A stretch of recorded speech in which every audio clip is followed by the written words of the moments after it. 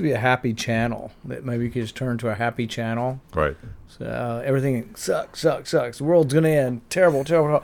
Oh, the happy channel. Yeah.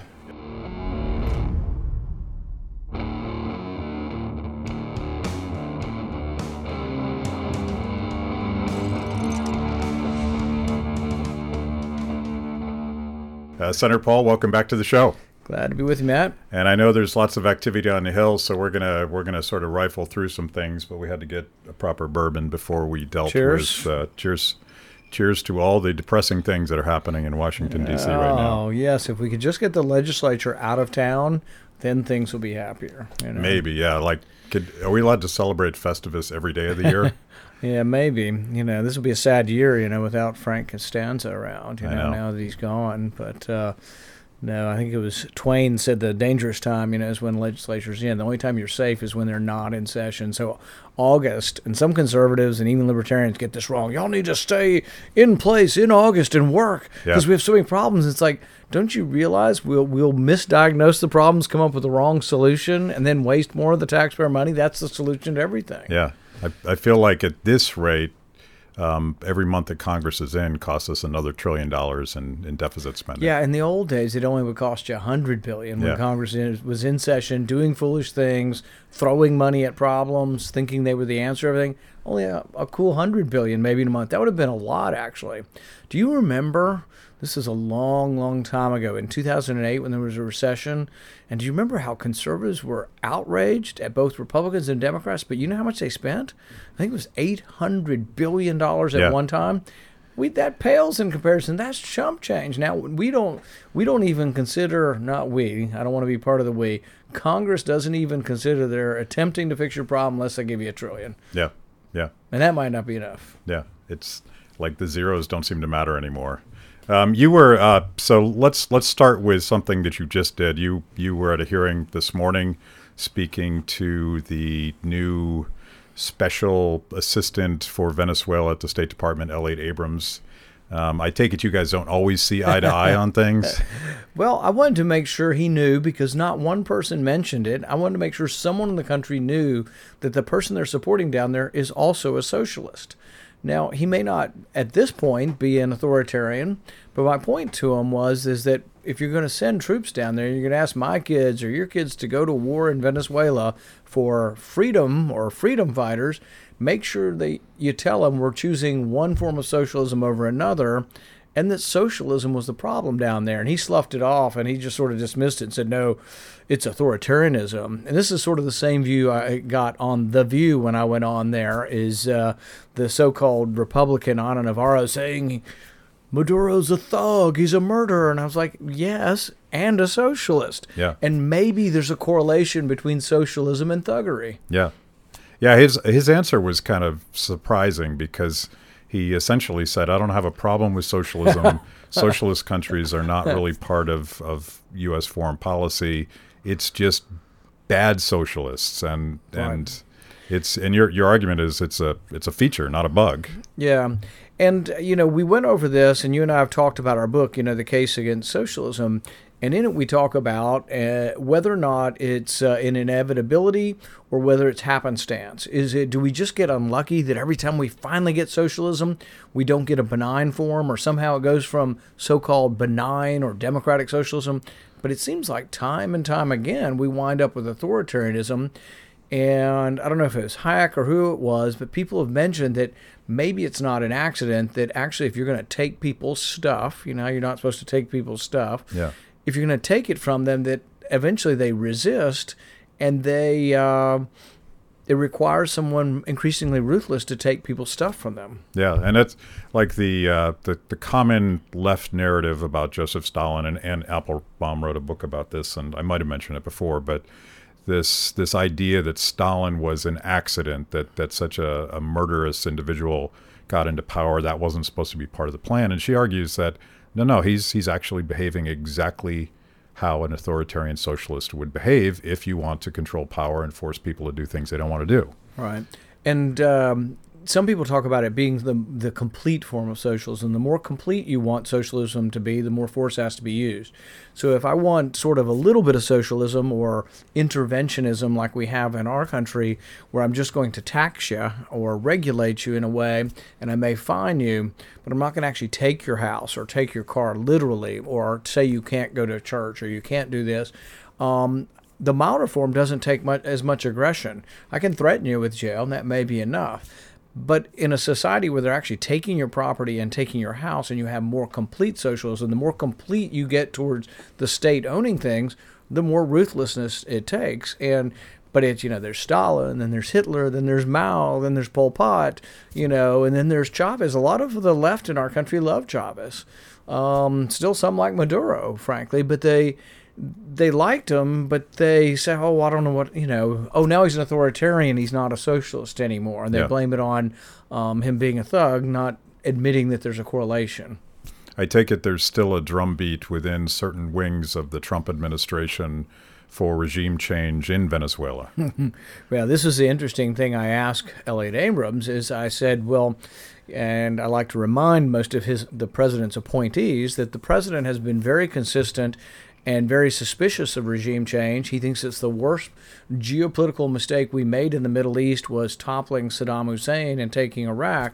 And I reminded him of that. I said, some of you guys, and I meant him, are now rattling, the cages to take over Iran. And it's like, well, the reason Iran's stronger is because you got rid of their main nemesis, Hussein. You changed the balance of power. You created a government where there was no government, and out of the chaos, lo and behold, sprang terrorism. And they just don't want to hear it. But yeah, if he had his way, he would be for regime change. But the question is will they be any better off if they still have price controls, inflation, and they spend money that they don't have, which are all sort of forms and aspects of socialism? Will they be any better off because they have elections? See, they're convinced, if you have elections, everything. But that sounds kind of like, who's that sound like? That sounds like Bernie Sanders to me. Yeah. Or AOC. They're fine with socialism as long as there's a democracy. And it's like, I guess so is Elliot Abrams. Yeah. So another, and he refused to answer your question as to whether or not he supported the president, presuming the Trump administration's policy that Iraq was a mistake. But the president has been trying pretty much from day one to get our troops out of Afghanistan. And yet we're still in Afghanistan. And I know you've been pushing him and Congress, but are we going to get out of Afghanistan? I talk to him all the time about it. I think the president sincerely wants to get out. Libertarians are frustrated because they're like, well, he hadn't, and the numbers are maybe slightly less in Afghanistan, but the numbers of troops in Saudi Arabia are actually more, and it's been sort of an inconsistent, it hasn't really been non-interventionism or less intervention. It's been sort of, a middling sort of policy. I do think, though, from a libertarian perspective, I try to look at what are the bright sides and influence that. So, for example, I think his interactions with Iran, I haven't agreed with everything. I didn't agree necessarily with killing Soleimani. I thought that was an act of war. And yet, in the midst of all that, when he could have attacked more, when they shot down a drone and they fired on ships, he did show restraint that I don't think a George Bush would have shown. Yeah. I don't think a Joe Biden would have shown that restraint. So, we never have who we think is perfect, in a position, but there are aspects of the president's foreign policy that do lean in the direction of libertarianism. I mean, I do think that he's been not served well by and you, of course, have said this, but, hiring John Bolton and hiring Elliot Abrams, I mean, I told you I don't want to hear that name ever again. Don't ever. No, I'm just kidding. But yeah, when I think of Which John... one? I don't want to hear either. No, when I think of John Bolton, I think, I'm talking to John Bolton Jr. and Elliot Abrams. They're both big regime change people.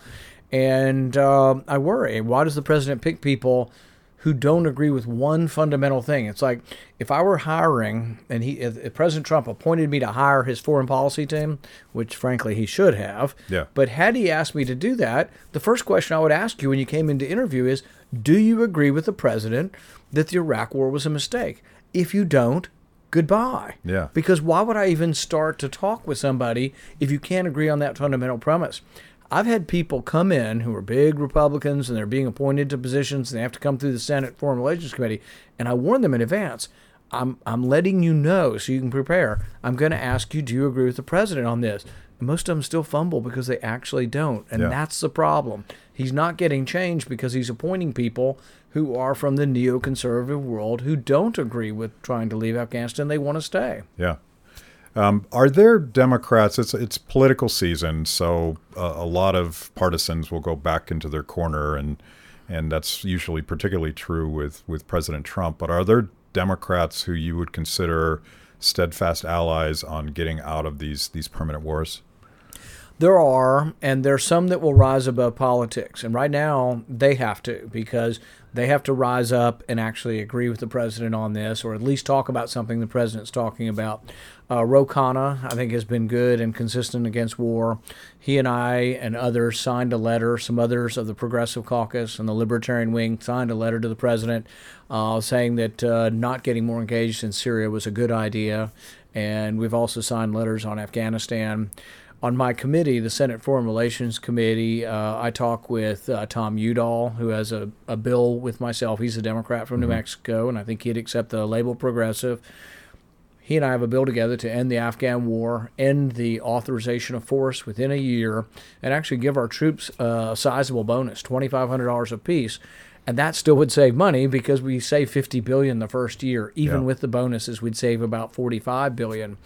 And so there are good Democrats on this, but it's harder and harder. The Trump derangement syndrome, the hate for Trump is so bad, particularly in the media and with some Democrats, not that those aren't the same thing, but is such that they can't see beyond or get back to what they used to always for.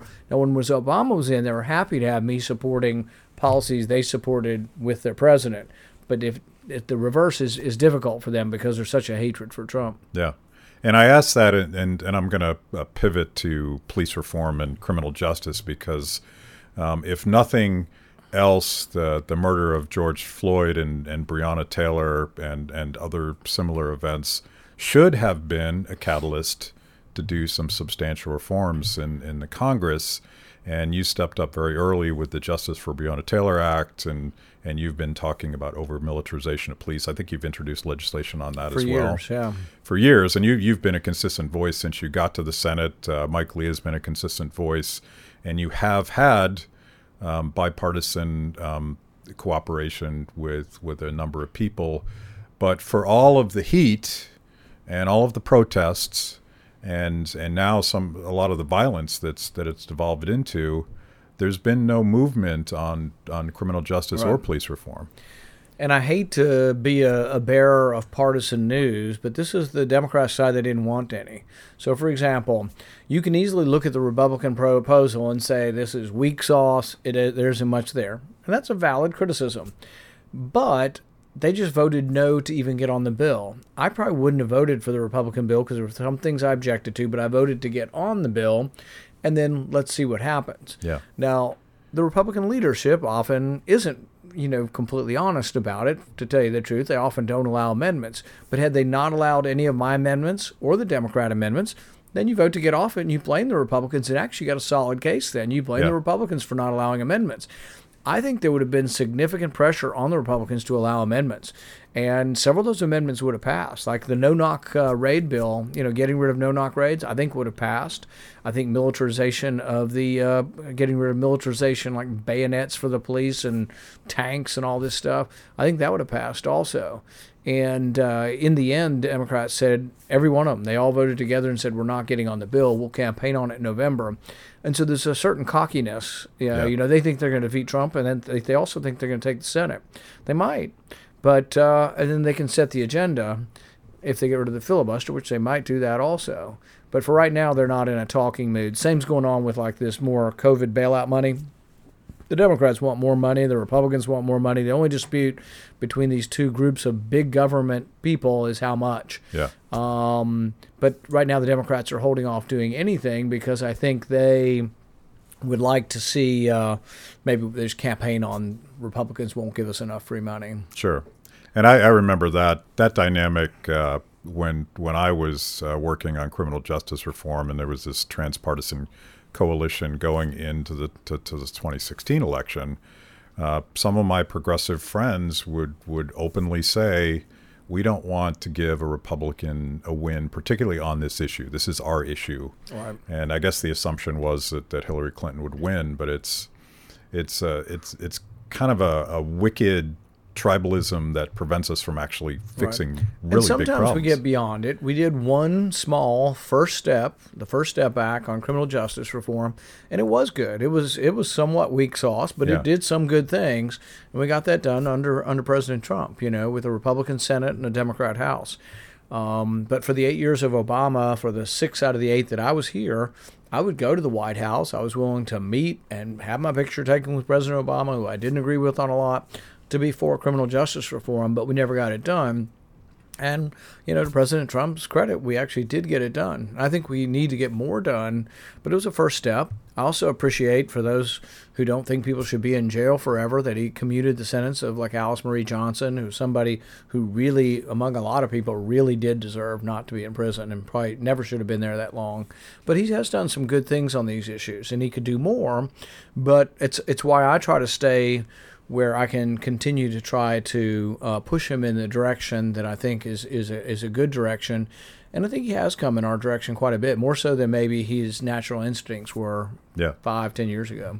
Yeah, I think, you look at some of his rhetoric from 2016, I think he's definitely thought about it more and heard some other voices and more thoughtful on this. And I do think it's sort of counterintuitive, but right now a lot of Democrats are the roadblocks. And some of your Republican colleagues, like Tom Cotton, say we have an under-incarceration problem, but I suspect he's fortunately a minority in our caucus now. There's only 2 or 3 voices like that in our caucus, and most of our voices have kind of gone in the opposite direction. And so I think we're actually doing better and better on criminal justice reform, and I think we could keep doing it. I think we could do a First Step Act revisited or a Second Step Act. I think we really could do something again. But we're not going to do it in the middle of this campaign season right now. It's going to happen afterwards. And, if Republicans lose the White House, we have to agree to keep working on this. But frankly, people who are thinking about who to vote for need to remember Biden wasn't any great hero of less incarceration of African Americans or people using drugs. Biden was throw the book at him, and he was going to get rid of all these terrible super predators, which really, I would think from a certain perspectives, must seem very obnoxious, for him to use that language. But so I don't know. I think we still have a chance, but unfortunately we have a chance for almost nothing before the election other than shoveling money. And I've told people we have no money, we have no rainy day account, we have no savings account. It's not like I can walk over to the Federal Reserve and open this big safe and out, there's all this money. Why don't we get envelopes and stick all this money in envelopes and send it to people? Yeah. But we're doing it, but we don't have any money. It's all borrowed or created. So I have this theory, and you feel free to pull me off the ledge, but Nancy Pelosi wants to spend another $3 trillion that we don't have. Mitch McConnell wants to spend $1 trillion that we don't have. And I think the compromise position in the middle is going to be $4 to $5 trillion. Yeah, exactly. Yeah. The only compromise that ever happens around Washington, and actually happens all the time, is to spend money and to borrow money.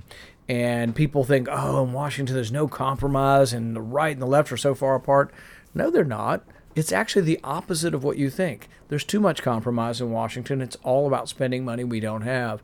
But in our caucus last week, Republican Senator stood up and he said, the conservative position's $1 trillion. I'm not going beyond $1 trillion. I'm willing to borrow another $1 trillion. This is after we've already borrowed $3 trillion, and we're $1 trillion in the hole just for normal expenses. Normal everyday budgeting, $1 trillion in the hole. We have added 3, so we're $4 trillion in the hole. Now we're talking about $1 trillion, and they're like, the conservative position is $1 trillion, but we have to spend $1 trillion because you know what? We have to get elected, and we have all these people, and the people in the battleground states have to go home and say that they got free money for their people so they can get elected. But if they don't get elected, the Democrats will spend even more. So $1 trillion is now the conservative position, and another $1 trillion in borrowing. Yeah, and I think Nancy Pelosi knows that. And that's why I think you're going to get 4 or 5, because she's going to... Right. They either completely cave or Republicans finally get a backbone and they stand up and then they bludgeon them with it.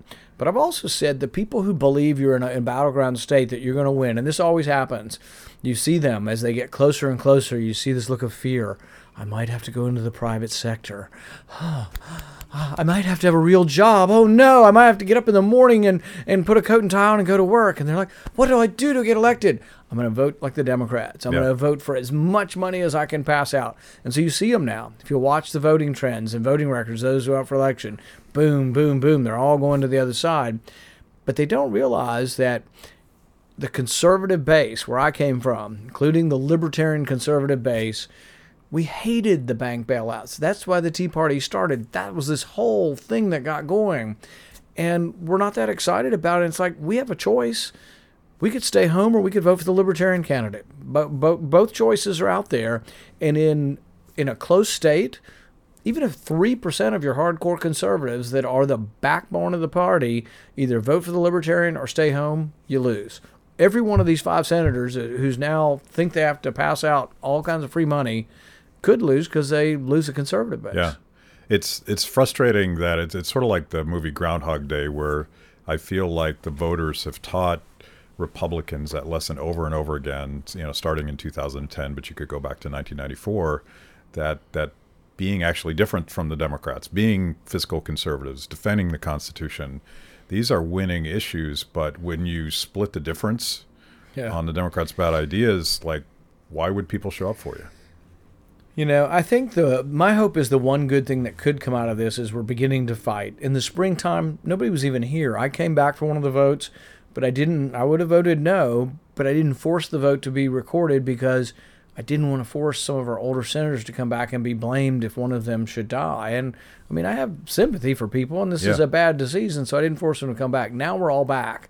I can't be accused of, in the spring they were accusing me of trying to kill everyone anyway because I had this virus.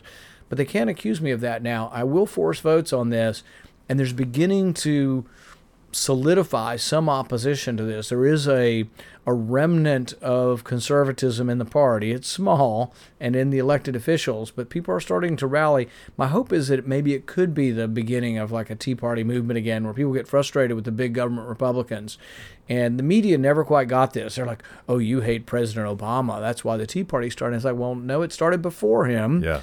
And it really started in response to Republicans. You were there. Yeah. It started in response to big government Republicans, not really to Obama at all. Yeah. The thing about Pelosi's bill, and I suspect that there's some version of it in McConnell's bill as well, that really irks me. And by the way, almost everything in that legislation is garbage and creates perverse incentives. But the bailout of primarily blue states, primarily New York and California, who were bankrupt before all this started, right, who so aggressively locked down their economies. And of course, that predictably resulted in them just completely draining their state treasuries. Like, if you don't allow businesses to do business, they can't pay taxes. And now we're going to bail them out. And that strikes me as rewarding the worst kind of behavior. Rewarding bad behavior, but also encouraging more bad behavior. So right now, they don't have any income. They can get it one of two ways. We can give it to them, or they can open up their economy for business when people start paying taxes again. If you give them money, they're going to be less likely to open their economy again. So everything we do to give either people money we don't have or states money, all is a disincentive to opening. Yeah. And the hysteria over not opening the economy or not opening the schools isn't based on science. They say they want to be science evidence-based, etc., but the science really is on the side of opening. And the science is that really there are a bunch of age groups here that really aren't at risk. Kids, those under 45, the death rate's less than the seasonal flu. Above age 45, more than the seasonal flu. And as you go up, quite a bit more. It's dangerous for older people, and it's not very dangerous for young people. But they have this collectivist notion that, well, it's your responsibility then. Everybody should wear a mask to protect older people. But we never used to have that. I mean, how many people do you think are on chemotherapy for cancer right now? 100,000, 200,000, pretty many. We're a country of 330 million people, and it's sad. I have great sympathy for people who are going through that, but we've never thought that everybody in society should wear a mask for people who are on chemotherapy. Yeah. That's essentially what we're arguing for now, is that everybody should wear a mask for those who are at risk, instead of warning those at risk not to probably go to baseball games, not to go to a big church service. And but if you're 25 years old and you have a kid that's 2 and 3, going to church probably is absolutely no risk to you at all. If we're going to talk about relative risks, it strikes me that cancer is 10 times the killer that COVID is, and it's the second largest killer of any disease. And all of these mandates, particularly on hospitals, have prevented patients from getting treatment. Right. People have a tough time sort of thinking about risk in public policy. I mean, if you look at how many people die from falls versus terrorism, falling is a way worse problem. And if we could just put some guardrails on the ladders and, elevators on the ladders and, helmets for people going up ladders. But we don't do all of that. We spend almost no money on that, but we spend all this money on terrorism, trillions of dollars, but falling is much, much more dangerous than terrorism. Yeah. So I watched your last exchange with Dr. Fauci, and I have an idea for you. If you actually want the public schools to open again, we should stop paying teachers for not teaching. Oh gosh, you're so mean. It's so you would radical. not pay people. You would not pay people who don't work. How mean, man! It's unfortunately, I live in this town, Washington D.C., and it really is starting to get under my skin that no one in this town seems to be nervous about the fact that we just had the worst economic quarter in my lifetime, I think, perhaps in history, because the machine, the government employee ecosystem, including all of the sort of private interests that feed off of it, they're all fine right now. And at some point they won't be, but it strikes me that teachers would be more interested in actually doing something reasonable if they actually had skin in the game. Right. Yeah, they would, but there's absolutely no backbone, zero backbone for actually saying you won't pay people who refuse to work. There's another choice that would actually have a chance, and they're even trying to stop that too, and that would be that private schools would stay open, and guess what? People would get frustrated by having no education in public schools, and people would flood over to them. So the public schools are now trying to get the public health people to prevent private schools from being open too, and they did it in Montgomery County over in Maryland. But I think the governor's now reversed it, and we'll see what happens with that. But it'll be a great experiment. Unfortunately, not everybody can do it. Now, I'd be for vouchers and let everybody do it. In fact, I have an amendment to the bill coming up if there's a COVID relief bill that comes up. There's something called Title I money, comes out of the Department of Education. I'm not for the Department of Education or having the federal government involved, but they are involved, and they pass out money to school districts all across the country. What I'd like to do is say that money falls to student wherever the student goes. Yeah. So it's allotted per capita to each student. The student wants to be taught at home. The money falls to student to the parents who can buy computers and things for homeschooling. If they want to go to private school, it goes to a private school. And it also goes to whichever public school they want to. So even if we're choosing among public schools, in Louisville, we have a poorer area of town and the schools aren't doing so well. We have a richer area of town, the schools are doing better. Those kids ought to be able to take their money and go across town if they can figure out how to get across town and go to a better school. And I would completely transform education because competition works. Competition breeds excellence. If actually letting parents spend their own money on their children. Oh, I know freedom. That's so antithetical, to allow people free choice. But I think it does have potential, and conservatives haven't done enough with promoting school choice and what it will do. And conservatives often aren't good at showing that they empathize with people who have a rough life. Yeah. And there have been people who have said that education is the real civil rights issue of our era, and I believe that. And the people against letting you get a good education have been often the teachers union, who don't want to give you choice. They hate even public charter schools, much less private charter schools.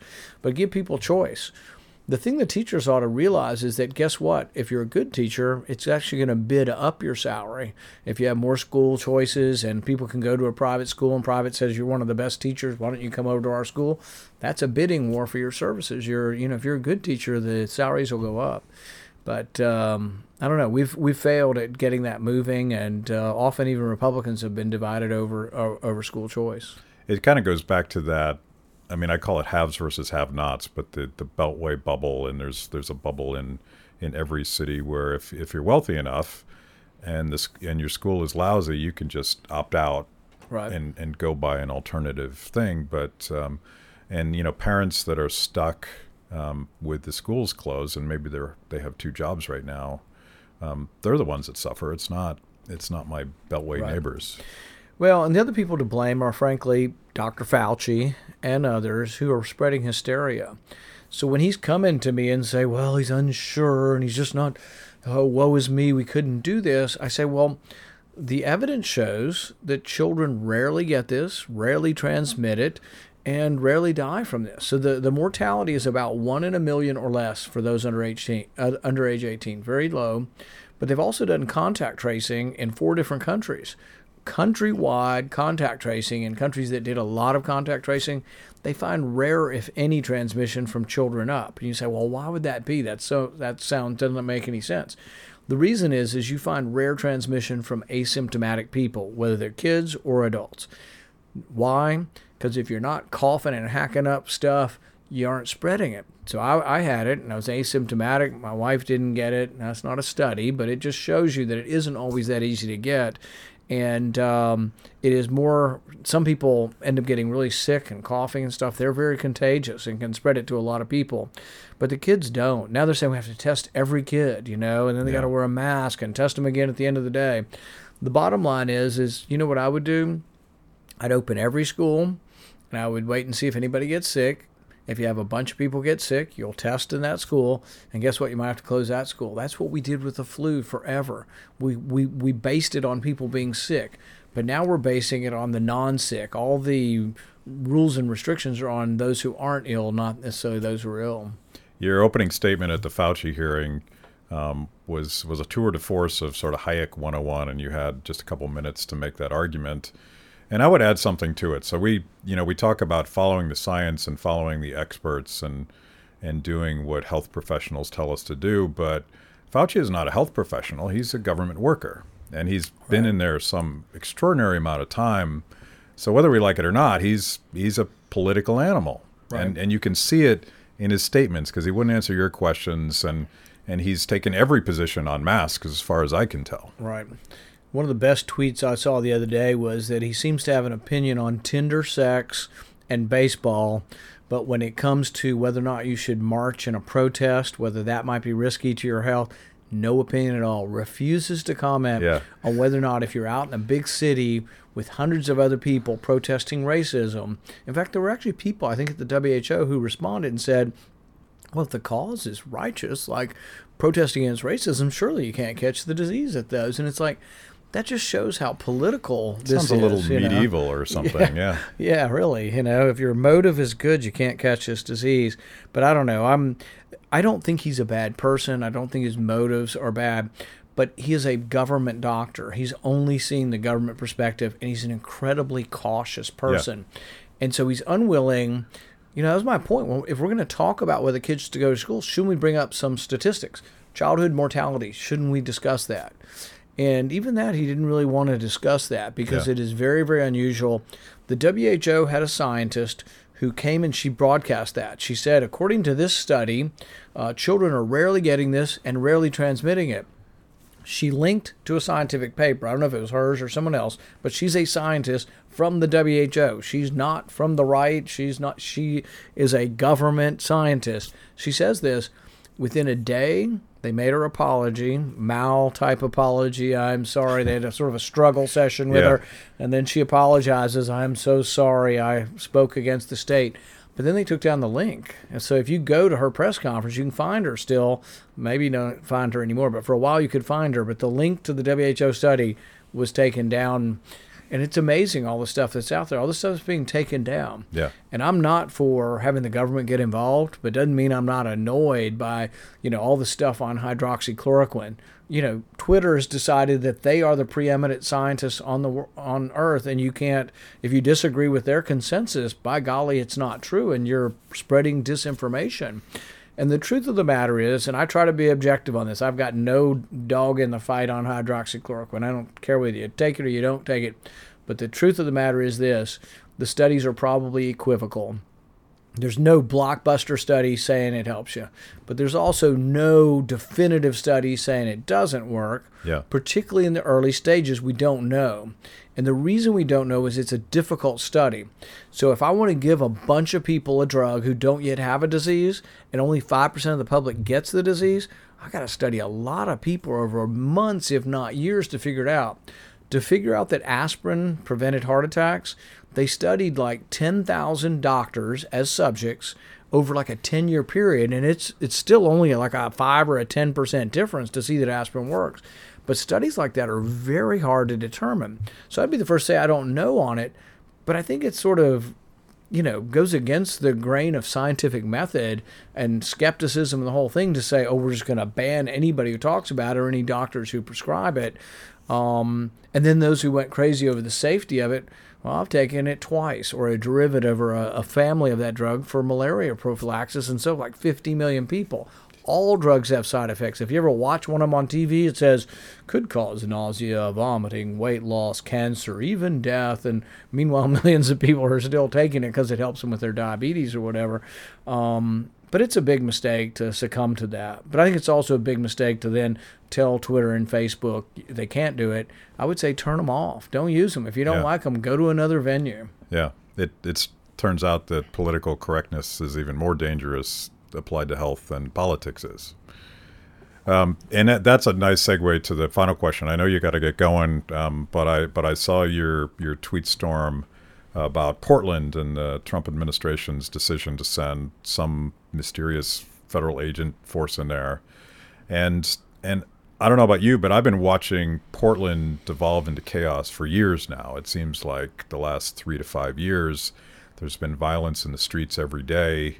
And what's your take on what we should and shouldn't do in Portland? I have a great deal of sympathy for those who are upset about rioting, destruction, and chaos and anarchy in Portland and in other cities, frankly. I think if you want it to be different, it's important to know how we got here and whose fault it is. Portland's been run by Democrats for 50 years. Minneapolis, run by Democrats for 50 years. Louisville. We have problems in our city in Louisville and Kentucky. Last Republican mayor in 1972.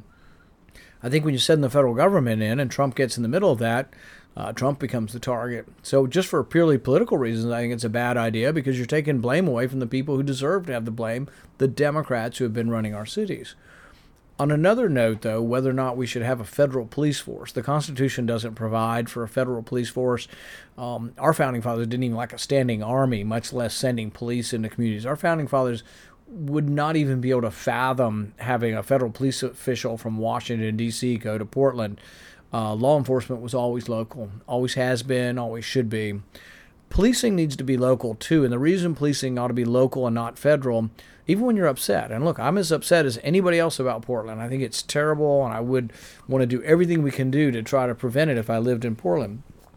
And yet, the job of a policeman is very difficult. A policeman has to keep the peace, keep people from killing each other, arrest people who are trying to invade the rights or space of other individuals, but they also have to protect the First Amendment and the Bill of Rights. And so in our country, you are allowed to stand up and hold your sign up. You're allowed to stand up and say, Big Brother sucks. You're allowed to do that. And there's a terrible picture, and I'm going to ask the head of Department of Homeland Security this week about it. There's a video going around of a guy, and I'm not sure if he's holding up a music speaker or if he's holding up a sign, and you see him, and they shoot like a canister towards him, and I think he throws it back, but he's in no way aggressive. He's not armed, doesn't look like he's committed any violence, and he's shot in the head with one of these rubber bullets, which are pretty potent rubber bullets. They don't kill you, but it opened the skin and fractured his skull, and I think he's had to have reconstructive surgery, and it's like, nobody deserves that. And I think a local policeman is a little bit more aware of what they're supposed to do and not do. And I always kind of say this when I go around Kentucky. I appreciate that local police come to my rallies to help me, to protect me from crazy people. They usually just kind of are standing there, but they're a deterrent force. And I usually say, you know what? The local police do understand the Fourth Amendment because they know they always have to. They're pretty comfortable with it. They have to ask a judge before they go to someone's house. They have to have a warrant. So I think local police are more able to understand the rules of the Fourth Amendment, the Bill of Rights, and so I worry about having a lot of federal police. Another thing we're concerned about when we're looking into is these police are coming from the Department of Homeland Security and the Customs and Border agents. We've learned that within 100 miles of the border, they can do a lot of things, deportations, arrests, things that do not necessarily have constitutional protection within 100 miles of the border. So you know how they say we have to guard the border against people coming in? That's fine. The border's 100 miles. We've looked at the population of the United States. It involves all of our coastal cities. Yeah. So within 100 miles of the border, I think my staff told me it's over 80% of the U.S. population. But they have sort of these military sort of powers within that. And so there's a movement on to try to either make that smaller or do something. And I think there's one proposal to make it 25 miles. My point is, well, most cities will be within 25 miles of the coastline, too. I'm not sure it's that much better. Really, if there's going to be a sort of a war zone where you can arrest people who are invading your country, I would think the first couple hundred yards of someone coming in illegally would be a reasonable area where there might be a little more leeway for police. But 25 miles or 100 miles is very worrisome. They're also using in Portland, some of these people are custom, and this isn't really a border. These aren't people invading across the border. They're using the excuse of that to be able to have a justification for their police force. Yeah, it sets a wildly scary precedent where everything becomes federal. Right. And you can see the reverse of this. Trump is doing this because of mayhem and rioting, which I think a lot of us are sympathetic to stopping that. But you could see how it could be used to send in, police to confiscate guns. Yeah. You could see how it could be have people sent in to confiscate books. What if you're writing, God forbid, but what if you were writing books saying hydroxychloroquine works? I could see them wanting to take those books because those could be, so dangerous to public thought, Yeah. But well, that's a depressing way to end this. What's the give us a one-liner happy news. All right, here's my happy news, and you and I were talking earlier. Is there a happy channel you can turn to on television? Well, there isn't, but if I want to think about the world in a positive way, I like to go to humanprogress.org. And it's a website, Marion Tupy, is that right? Yep. Tupy writes this website. I'm a big fan of his. And there's just so much good news when you put it in perspective. And this is true also of things that right now, what I don't like about the race consciousness is everybody's saying it's a terrible place and America's a terrible place. Were there blemishes in our history? Obviously. Did we do things wrong in the past?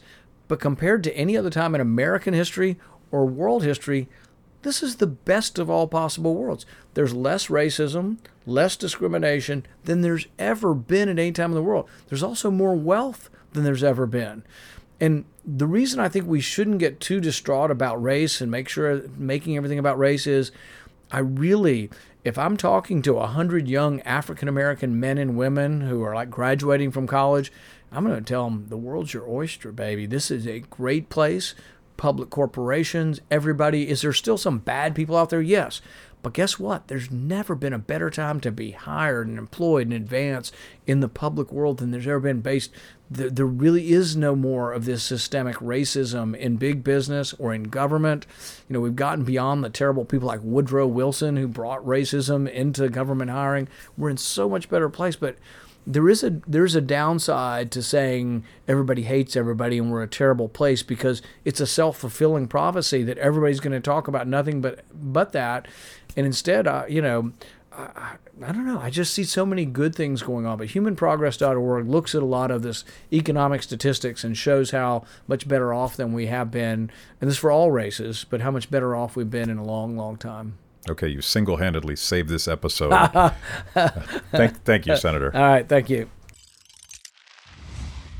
Thanks for watching Kibbe on Liberty. By now, you know this is the most important event of your week. So make sure you subscribe on YouTube. Click the little bell so you get notifications. Kibbe on Liberty, mostly honest conversations with mostly interesting people.